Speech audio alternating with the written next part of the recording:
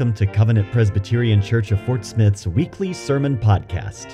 Covenant is a church devoted to theological depth, intimate relationships, joyous worship, relentless evangelism, and sacrificial service. So today, we are going to look at Romans chapter 5, and we're going to look at verses 6 through 11.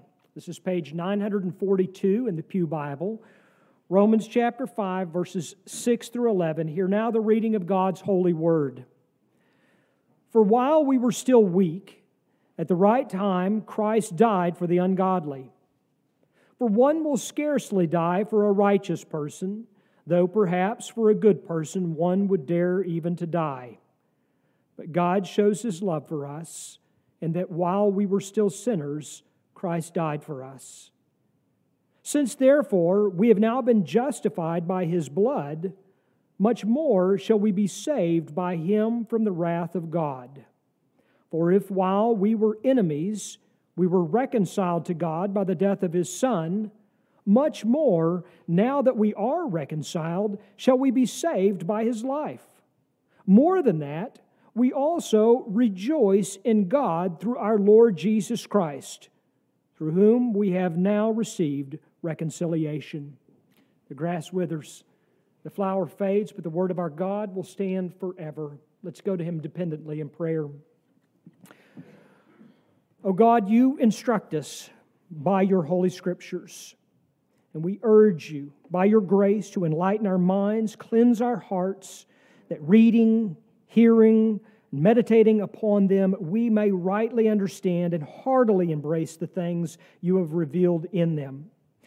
Give efficacy to the reading of the gospel in Your word, that through the operation of the Holy Spirit, this holy seed may be received in our hearts as into good ground, and that we may not only hear Your word, but keep it, living in conformity with Your precepts and always for Your glory, through Jesus Christ our Lord. Amen. Theologian D.A. Carson writes this: if people believe in God at all today, the overwhelming majority hold that this God, however he, she, or it may be understood, is a loving being. But, Carson explains, that is what makes the task of Christian witness so daunting. For this widely disseminated belief in the love of God is set increasing frequency in some matrix other than biblical theology. The result is that when informed Christians talk about the love of God, they mean something very different from what is meant in the surrounding culture.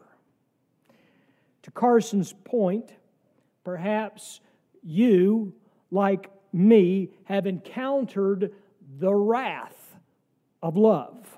Well, that is worldly love.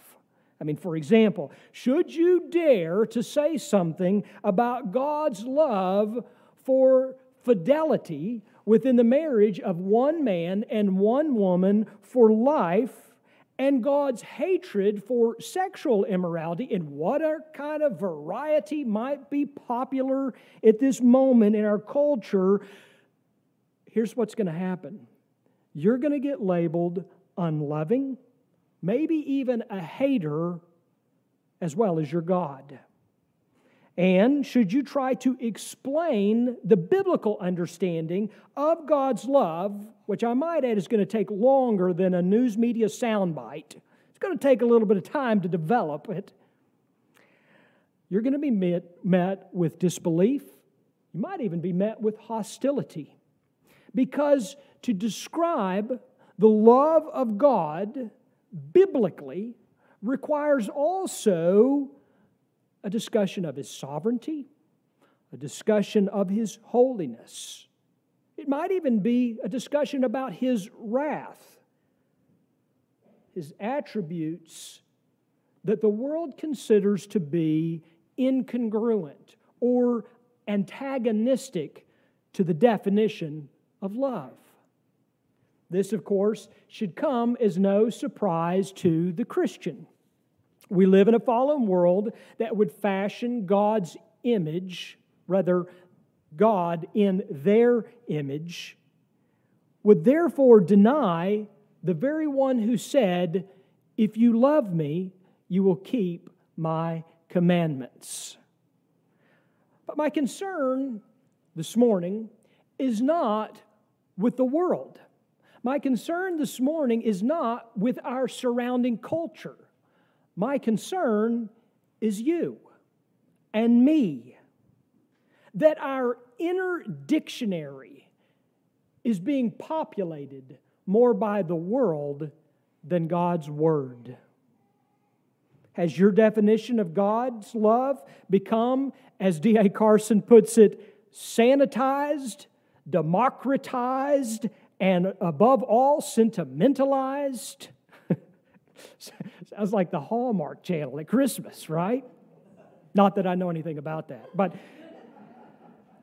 J.I. Packer rightly gives this caution. Listen carefully to what Packer says. He says, our understanding of the love of God must be limited by what the Bible's homiletical flowings of thought actually yield. Sentimental ideas of His love as an indulgent, benevolent softness, divorced from moral standards and concerns, must therefore be ruled out from the start. God's love, Packer says, is a holy love. The God whom Jesus made known is not a God who is indifferent to moral distinctions, but a God who loves righteousness and hates iniquity. A God whose ideal for His children is that they should be perfect, even as your Father in heaven is perfect. We need a biblical understanding of love because we are inundated with the world's version, even to the point that now I encounter Christians who will have a definition that is more formed by the world and our culture around us than the Bible. That's a new thing that I've encountered. And so when we look at the Bible, just briefly, we see, and this is just general, but we see that God's love is expressed in at least 5 ways. There is the love of God the Father for God the Son, and God the Son for God the Father. We might express it as an intra-Trinitarian love between the Father, the Son, and the Holy Spirit. There is the love of God over what He has made. We might think of this as a benevolent providence for creation. There is the love of God toward this fallen world and a love for the lost. There is the love of God specifically for His elect, an exclusive and efficacious love for His eternally chosen ones. And finally, there is the love of God for the obedience of His children. And with each of those, and I could have elaborated more, but there are distinctions. We could say there are distinctions in the love of God. It's distinctions that we cannot ignore, nor can we elevate one over the other. And each contribute to a right understanding of what God's love is, what love truly is. Because the source of love is God Himself. In fact, the testimony of Scripture is God is love. Yes, God loves, but most importantly, He is love. It is a present tense description of love's origin, of love's source. Just as all truth is God's truth, all love, true love, is God's love. It is from Him, the Apostle John says. Calvin expressed it this way. He said, God is the fountain of love. He is its source, and out of Him flows. And so if there is true love, it is God's love. It is from Him as the fountain of it. And to know what love is then, we need to look to Him. Consider, for example, the passage that we looked at today here in the 5th chapter of Romans, in which Paul explains that God shows, or it could be translated, God demonstrates His love for us in our redemption. That is, we see in our passage today what love is specifically in considering what God in Christ has done for us. Now, as we look at this passage today, let me be clear. I'm not at all saying this is an exhaustive study of what the love of God is. But what I am saying is that as we look at this passage, and as the passage specifically says, God shows or God demonstrates, then it's important for us to look at what we see here about God's love. And I would argue to you that there are 4 ways in this passage, at least, that we see how God shows His love to us. That is, He gives. That is, He justifies. That is, He saves. That is, He reconciles. And so those are the 4 things that I want to draw your attention to today. Firstly, God gives.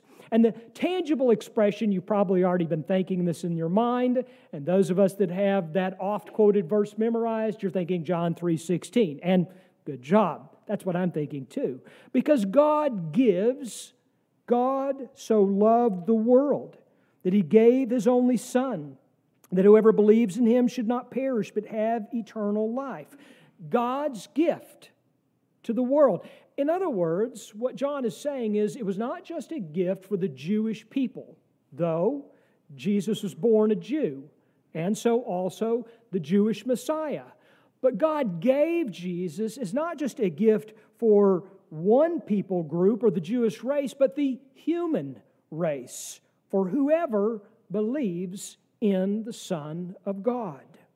God's gift was not a response to righteous works, not wages earned, but it was a gift bestowed by grace. It was given not to the strong, but the weak. It was given not to the godly, but the ungodly.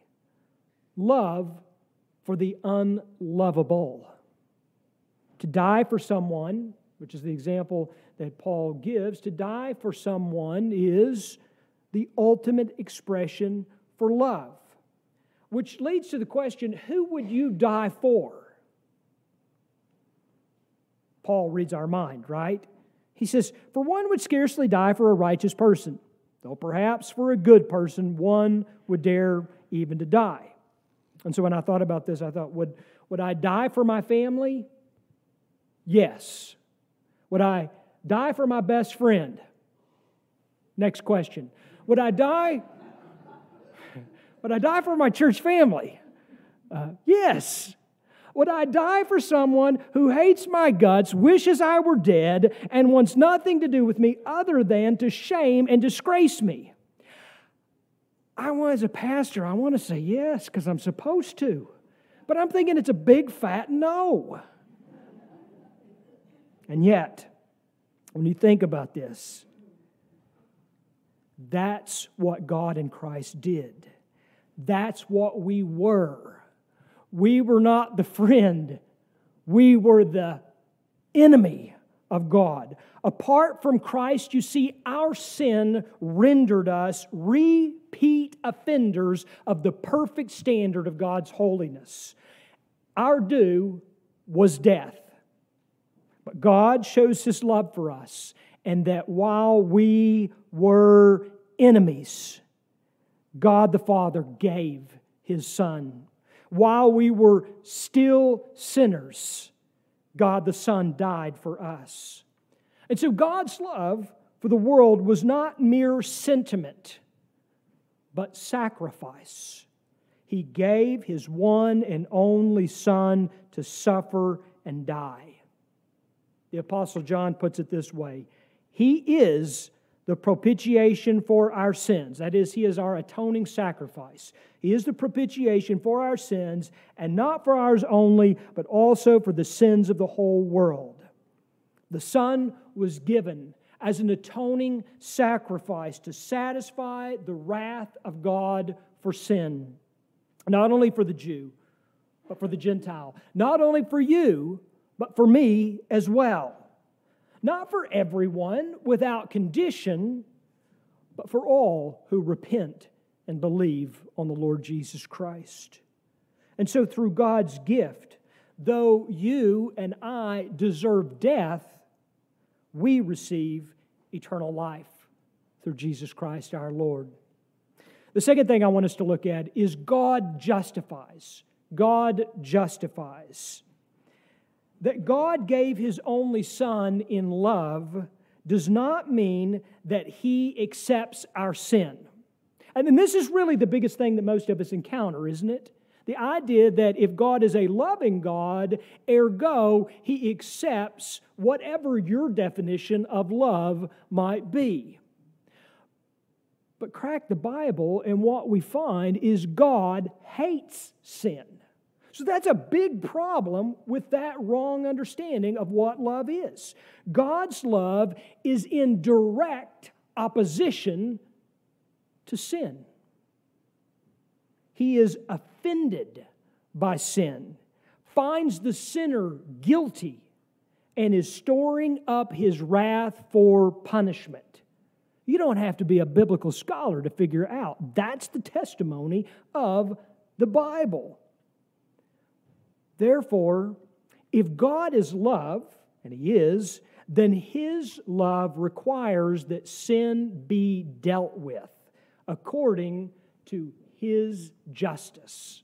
Not according to your rules, nor mine, that God deals with sin according to His perfect standard of justice. But when the world thinks of love, the holiness of God is considered contrary to it. Now, I love the way that R.C. Sproul puts this. You've heard this quote, I'm sure, before. But Sproul says this: there's only one attribute of God that is ever raised to the third degree of repetition in Scripture.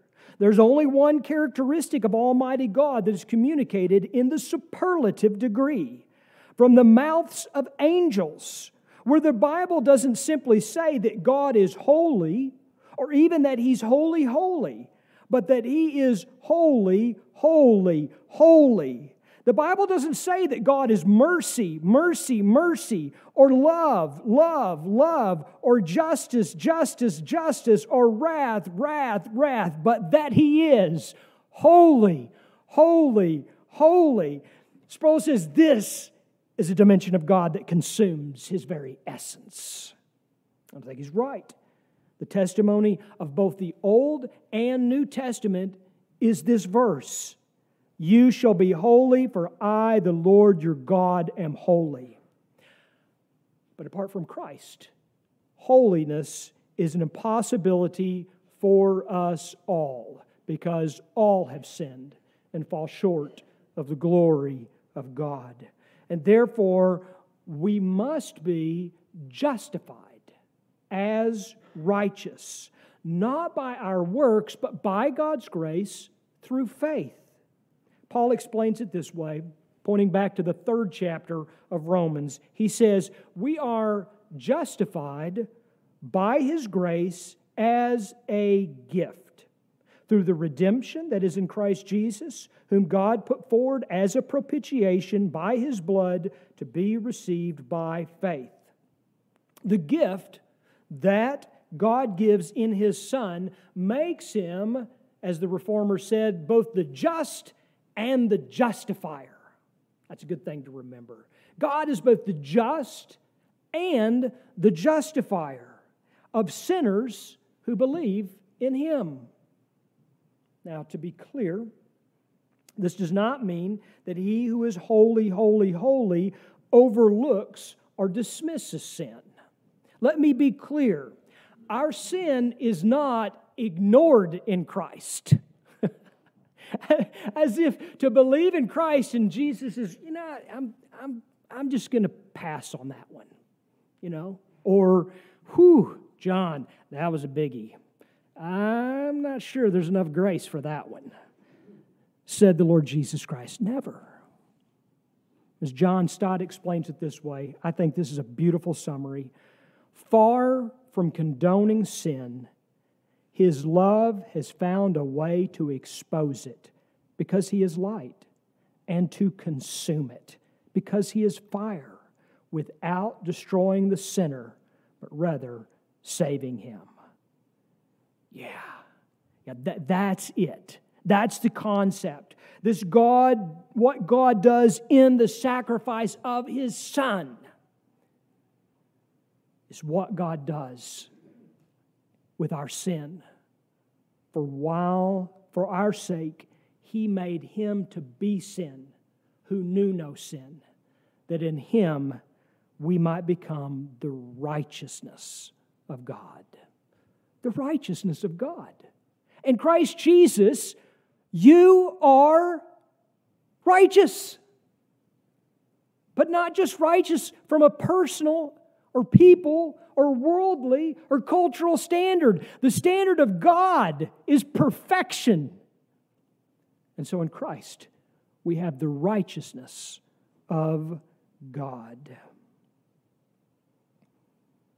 We, the guilty, stand in the perfect righteousness of Christ before God, justified, as our passage says, by His blood. Third thing I want us to look at is that God saves. God saves. And you may say, isn't that what you've been talking about all along? I want to make this distinction here, and that God saves. The love of God does not let us continue in our sin, but saves us from our sin. That's an important distinction. The love of God does not let us continue in our sin, but saves us from it. See, I need to be saved from my sin? Oh, yeah. The love of God does not leave us in sin's consequences, but saves us from those consequences. The love of God does not leave us to what our sin deserves, but He saves us from perishing. Thank God, God loves me differently than the world does. Because if I were loved by God the way that the world loves, I would be left in my sin. I would be left to the consequences of my sin, and I would be left to the eternal wrath of God. And God doesn't love that way. I mean, that's worthy of rejoicing, as the last verse says in our passage today, in itself. That God loves me as only God can love me. For those who continue in their sins, they will be given over to them. For those left to the consequences of their sin, they will suffer for it. To those left in their sin, they will receive not love, but judgment. But God shows His love for us, and that while we were still sinners, Christ died for us. God shows His love for us, that we shall be saved by Him from the wrath of God. We don't save ourselves. We cannot save ourselves. But we are saved by Him. Our salvation, then, is not a response to a profession of faith. Our salvation is, in fact, bestowed upon us by the grace of God. In fact, and when Paul was writing to Timothy, he says, do you want to know when this started? Your salvation?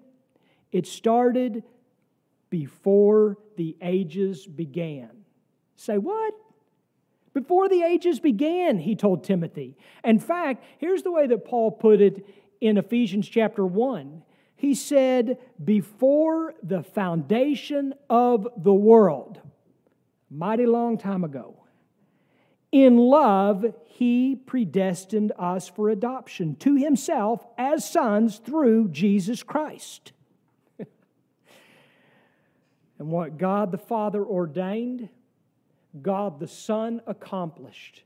And what God the Son accomplished, God the Holy Spirit applies to us by God's grace through faith in Jesus Christ. And it is in Christ alone that we are saved. Fourthly, God reconciles. To be reconciled to God means we enjoy fellowship with God without condemnation. There is therefore no condemnation for those who are in Christ Jesus. We who were once enemies, think about this, we who were once enemies are now children.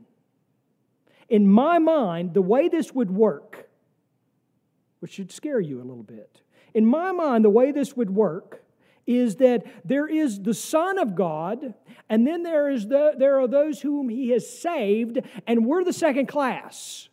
We're the B team. Christ is varsity, right? And we're sort of, my athletic talent growing up.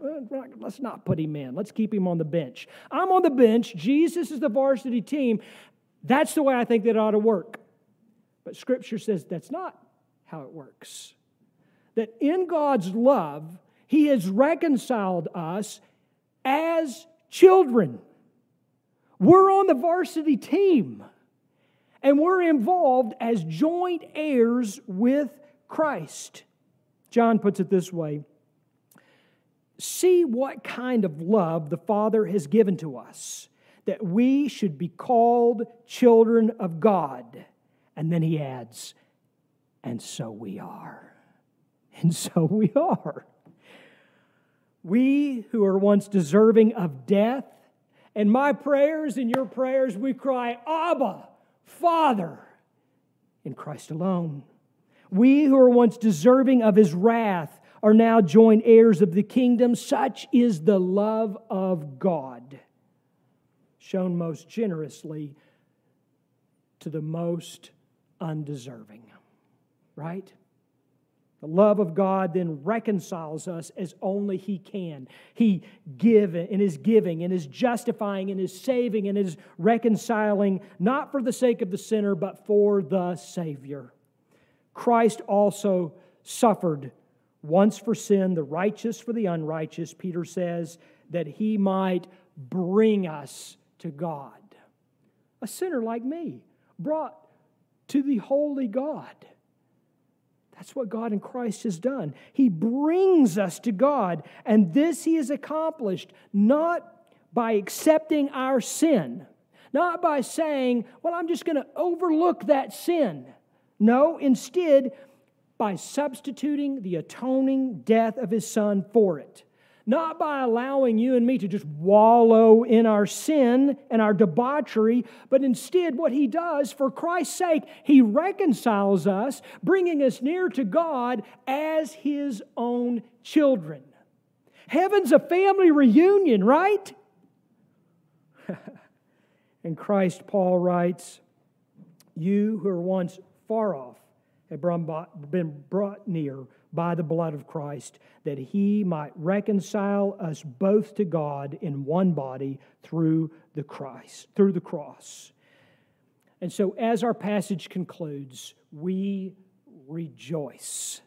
We rejoice not only because we have been saved from the wrath of God, that's worthy of rejoicing in itself, but also because we are reconciled to God through the Lord Jesus Christ. We rejoice because we are now, today, reconciled to the lover of our soul. No one knows you better, and all of the things that you don't want any of the rest of us to know about you, God knows. And He loves you the most. In fact, He who knows you best loves you most. We rejoice today because the one who loves us is the one who shows His love to us, even when we were sinners.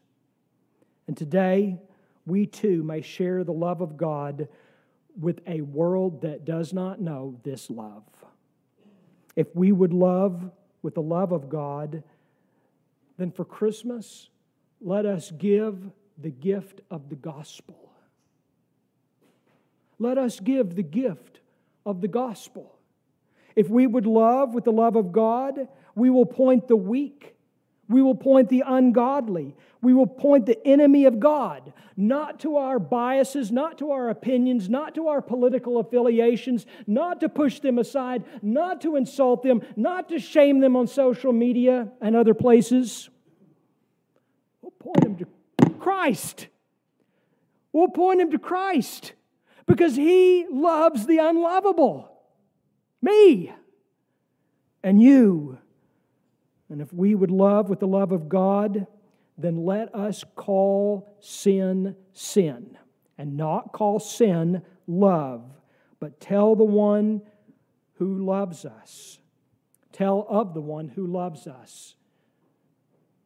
Herein is the love of God, that He does not accept your sin, but He has sent a Savior. And in Him, He makes a sinner a saint. If we would love with the love of God, then let us not accept sin in ourselves, but let us mortify it. Let us crucify it. Let us put it to death, because a righteous life tells the world whom you love most. And if we would love with the love of God, then let us love one another, for love is from God. And whoever loves has been born of God and knows God. Anyone who does not love does not know God, because God is love. Beloved, if God so loved us, we also ought to love one another. May it be so. Let us pray. Our God in heaven, how great is your love. It is difficult for us as humans to describe it. But as we look to Scripture, you have shown us over and over again the love that you have for us. And we thank you that in love you sent your only Son to suffer, to die, but also to be resurrected from the dead, ascend to your right hand, who intercedes for us as only He can do. And we pray that we too, in Christ, would show this love to a lost and dying world, the love of the gospel of Jesus Christ, expressing the love that you have shown to us. We pray this in Jesus' name. Amen. Thank you for listening to this week's sermon. We hope you have grown in your knowledge of and love for God. Covenant Presbyterian is a PCA church that meets for worship on Sunday mornings at 10:30 a.m. Our address is 120 North 9th Street in historic downtown Fort Smith, Arkansas. For more information about Covenant, visit our website at www.cpcfs.org.